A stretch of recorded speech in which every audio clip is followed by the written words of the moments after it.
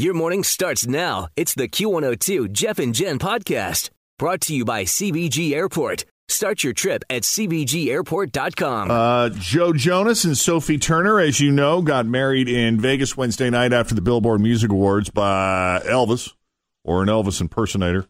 And it just so happened to be the 52nd anniversary of the real Elvis's marriage to Priscilla Presley. Who knew? I did not know that. They had planned, well, a real Elvis fan would have known.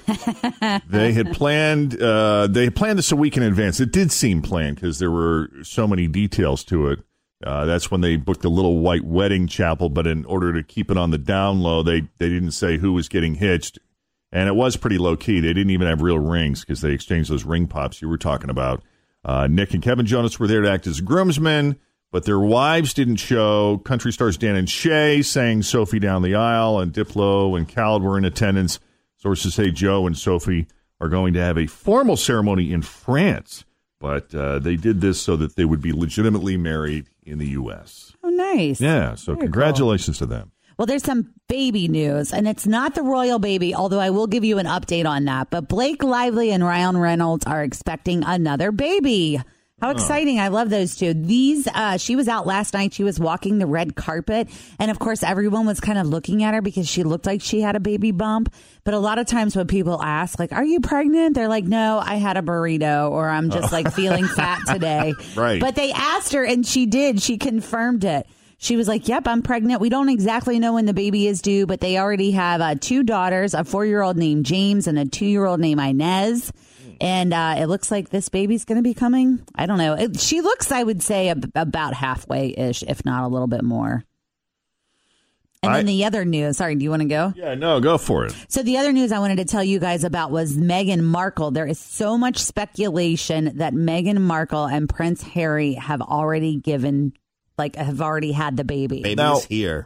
When they do make the announcement, will they say when the baby was born? Yes. Okay, so we'll know how long it's been around. So they'll come out and say, the prince or princess of Sussex, blah, blah, blah, blah, Who whatever. was born a month and a half ago. Yeah, because remember they come out and they read like the official thing and the Proclamation. queen has to sign off on it. Yes. But the reason why everyone is speculating that the baby is already here, even though we don't have official word is that they continue to get visitors. For example, like William and Kate went and saw her around Easter, and then the queen made an official visit to see her also. Oh, so we think the kid's been around that long? Well, I don't know about that long, but I do remember I was reading their birth plan, and they were saying like they weren't going to parade the baby around. They were going to kind of reveal that the baby was here within their own time. Right. So I guess maybe they are kind of doing that, but everyone is really thinking that it is going to be either this weekend or it's already happened because Prince Harry has signed up to go to Norway, was it? I told you yesterday? The Netherlands. The Netherlands. Okay. So he signed up to go to the Netherlands on Wednesday and Thursday of next week. And they're like, he's not going to be traveling if he hasn't already had the baby or if they know when it's coming. So. Okay, so then for Official him to word. do that, this weekend would make the most sense. Official word any day now. I'm speculating. All right. I don't know. Maybe it'll be today. Who knows? I don't know. All right. In other e-news this morning, Kelly Clarkson, who hosted the Billboard Music Awards Wednesday night and performed twice, did so knowing that her appendix had to come out. She'd been suffering from appendicitis all week, and hours after the show, she couldn't take it anymore. She tweeted, "Not gonna lie, I may or may not have broken down in tears after the show from pain, but..." Doesn't that hurt, really badly? Well, and isn't it dangerous to take a chance and push it like that? Belting. She just doesn't gently sing. She's like... She said, "I flew home directly after the event, nailed the surgery early this morning, and I'm feeling awesome now. Bye-bye appendix." It sounds like she planned to have the procedure after the show, and it wasn't an emergency thing. And I've never experienced that, and I don't know how that goes. But I know Jacob, Jen's son, if you remember, he had to have an emergency appendectomy. Yeah, and it's hard for him to, express pain. Mm-hmm. So that was pretty remarkable. One of the other things I wanted to mention, too, is Rami Malek, if you recall, when it came to singing the Queen songs in Bohemian Rhapsody, they would sort of layer in his voice with Freddie Mercury's voice, but it was mostly Freddie Mercury that he was always feel confident on your second date. With help from the Plastic Surgery Group. Schedule a consultation at 513-791-4440 or at theplasticsurgerygroup.com. Surgery has an art. I'm Bradley Trainer. And I'm Don McClain. We have a podcast called Blinded by the Item. A blind item is gossip about a celebrity with their name left out. It's a guessing game, and you can play along. The item might be like, this A-list star carries a Birkin bag worth more than the average person's house to the gym to work out. Pretty sure that's J-Lo. And P.S. the person behind all of this is Kris Jenner, LLC. We drop a new episode every weekday so the fun never ends. Blinded by the Item. Listen wherever you get podcasts and watch us on the Blinded by the Item YouTube channel. Lip syncing too, and he did a phenomenal job because he would actually sing on set and then they would just sort of time it and match it. And it looked really good. However, in the upcoming Elton John movie, Rocket Man, Taron Egerton takes the plunge. Like, he does all the singing. Elton says it was very important to him that Taron do his own singing, and he's been astonished with the results. Does he sound pretty good? Elton says he does. Now, time for some of the news that didn't make the news this morning. How to save $1,500 a month. What is trickle ghosting? And some of the annoying things you're doing when you're in an Uber and a Lyft. We'll tell you what they are. It is Friday, the 3rd of May, 2019. We're Jeff and Jen, and here it is, your news that didn't make the news on Cincinnati's Q102. By the way, with today being the 3rd of May, Cinco de Mayo is Sunday. And as you're drinking that blended margarita or eating authentic Mexican food like, a Crunchwrap Supreme to celebrate it. Or maybe a walking taco. Something. It's probably good to know why. About 3 out of 4 people say they will celebrate the holiday in one way or another, but only 10% of people know why. A survey gave people 5 choices for what Cinco de Mayo is about, and the correct answer came in last. It's like it's the wing of a battle, right? Everybody always says it's Mexican Independence Day, though. but that is not correct. It's the equivalent of our Battle of Concord. Yeah, it's like just some random battle. Is it the day that let me just guess, the day that the United States won the battle and liberated Mexico from France? It is the anniversary of Mexico's victory over France. I don't know what role the United States played in that. But it was the anniversary of Mexico's victory over France in the Battle of Puebla on May 5th of 1862. That correct answer only got 10% of the vote. There is a Mexican Independence Day. It's just not on Cinco de Mayo. It's on September 16th. Let's see. How did we get involved then? Just because we like to eat Mexican food? I'm a little rusty on my Mexican-American history. But I will say that 26% of respondents thought that it was just a general celebration of Mexican-American culture, which is what I thought. Oh, yeah. And every year I'm schooled, and every year I forget.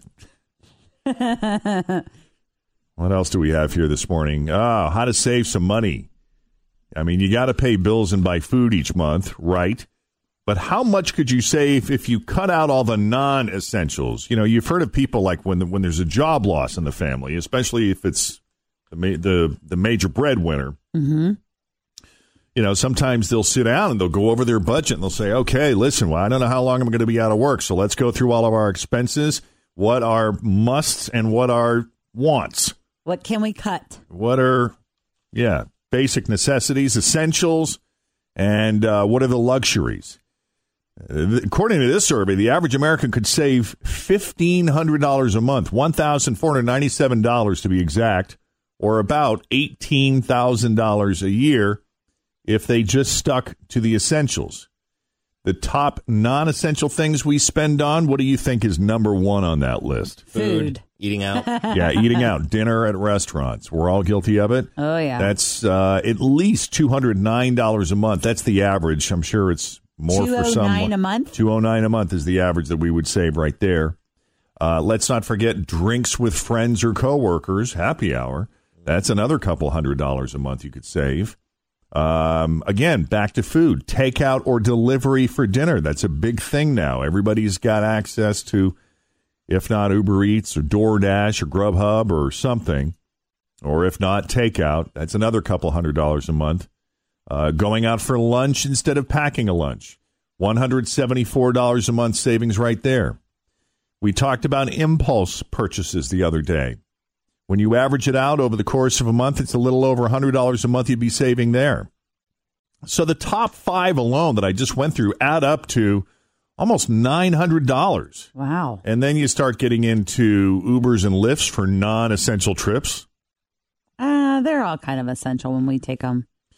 Because you're drinking. Because we're going to be drinking too much, yeah. But that came in at number 2, is drinks with friends or coworkers is non-essential.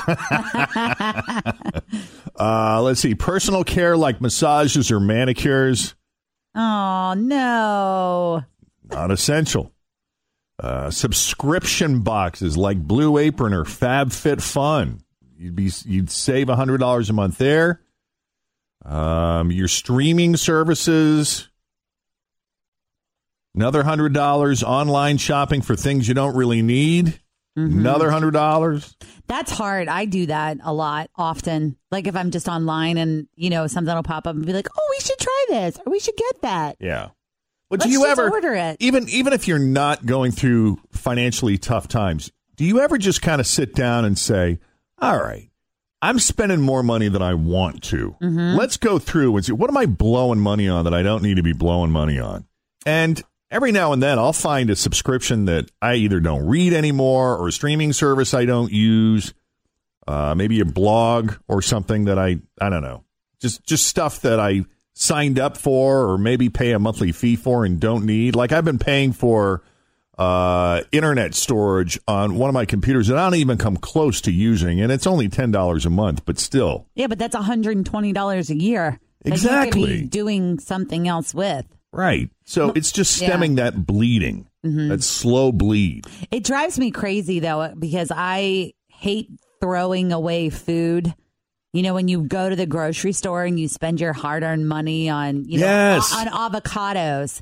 And, there's like a 3 or 4 day rule with an avocado, most of them. Right. Like last night, I had to throw away an orange and an avocado because we didn't eat them. And I'm like, why? Why aren't we just eating these instead of running through wherever? I am right there with you. I wanted to buy some celery the other day as an example. And, it's not that expensive. It's what, a couple of bucks at the most? But still, I use a fraction of this big, giant celery head. Yeah. And I don't eat it. I can't eat it as fast as it goes away. Yes. I did read that that's the hot new celebrity trend. What? Right now celery? is celery juice or things like mixing celery and everything. It's supposed to be really, really good for inflammation in your body. It's known to help with headaches and also help with allergies. I need to eat the bleep out of that stuff for all 3 of those reasons then. The chick on the reel, Adrena, I can't remember her name offhand, but she was like going on and being like, oh, it's amazing. I have inflammation everywhere. I need to start eating celery. Maybe I can pour through that celery. You should. Just, I'm just going to eat celery all day. Just pour ranch or put some ants on a log. Dude, you look great. We've made the commitment this summer to work in the backyard so it's a cool place to hang out and we're close so that we don't go spend $50 on happy hour. Patio drinking. We could just, hey, why don't y'all come over to our house? There you go. And we'll sit in the back and we'll open up this 6-pack of beer that we bought. All those things are awesome, but every now and then you're like, I got to get out of here. Oh, yeah. That's how we are. It's still going to happen, but if we can do like every other time or something. Yeah, I mean, even if it's just for a little while, like you have a little revolving door. Hey, listen, we're going to have a little happy hour here from like, I don't know. 5 to 7. Yeah, 5 to 7 or 4 to 8 or and then get 3 out. 3 to 9, 2 to 10.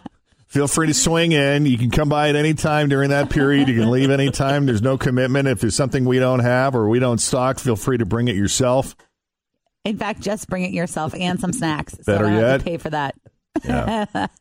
I know. What is the best night to do that?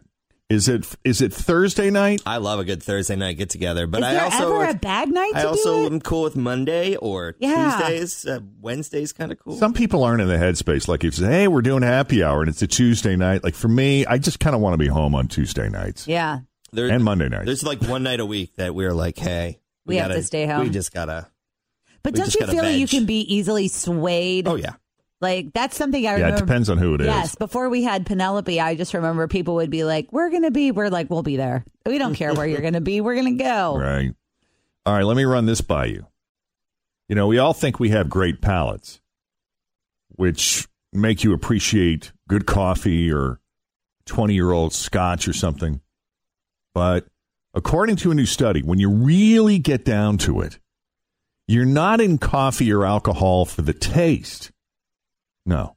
This study anyway, says that the main reason we drink coffee and alcohol is because we like the buzz. Now, I could not disagree with this more. I do like it because of the buzz, though. Well, I'm not saying I don't. Yeah.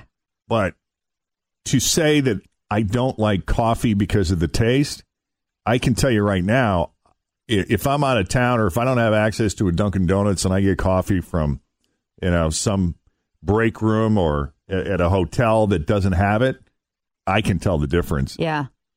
And it's not pleasant. I also can tell the difference, too, like when we go to Mexico and they are like growing their own coffee and it's fresh and just bold and delicious. I'm like, wow, that is really good coffee. There you go. And the first sip isn't giving me a buzz. That's pure taste. And there's about 1 or 2 days a week that all of us, and it might be different for each of us. Yeah. But I know you've said it. Jeff, I know you've said it. I know I've said it. I don't think Jen's ever said it, but we always will say, man, this coffee is just so good this morning. That's absolutely true. And I like coffee flavored things. Like I enjoy the coffee ice cream and the like hard candies that are coffee flavored. Mm-hmm. I also enjoy alcohol flavored things like margaritas. Well, these researchers are under the impression that the genes that make us like coffee or alcohol aren't our taste genes. They're our emotional ones. That makes sense. Well, I don't know, dude. Probably some truth to that. I believe all those things. I was at a work conference, and the hotel I was at, for whatever reason, the hotel bar, they didn't have Woodford. And I'm pretty flexible. I don't have to have Woodford. I can have it. Any half-decent bourbon I'm fine with.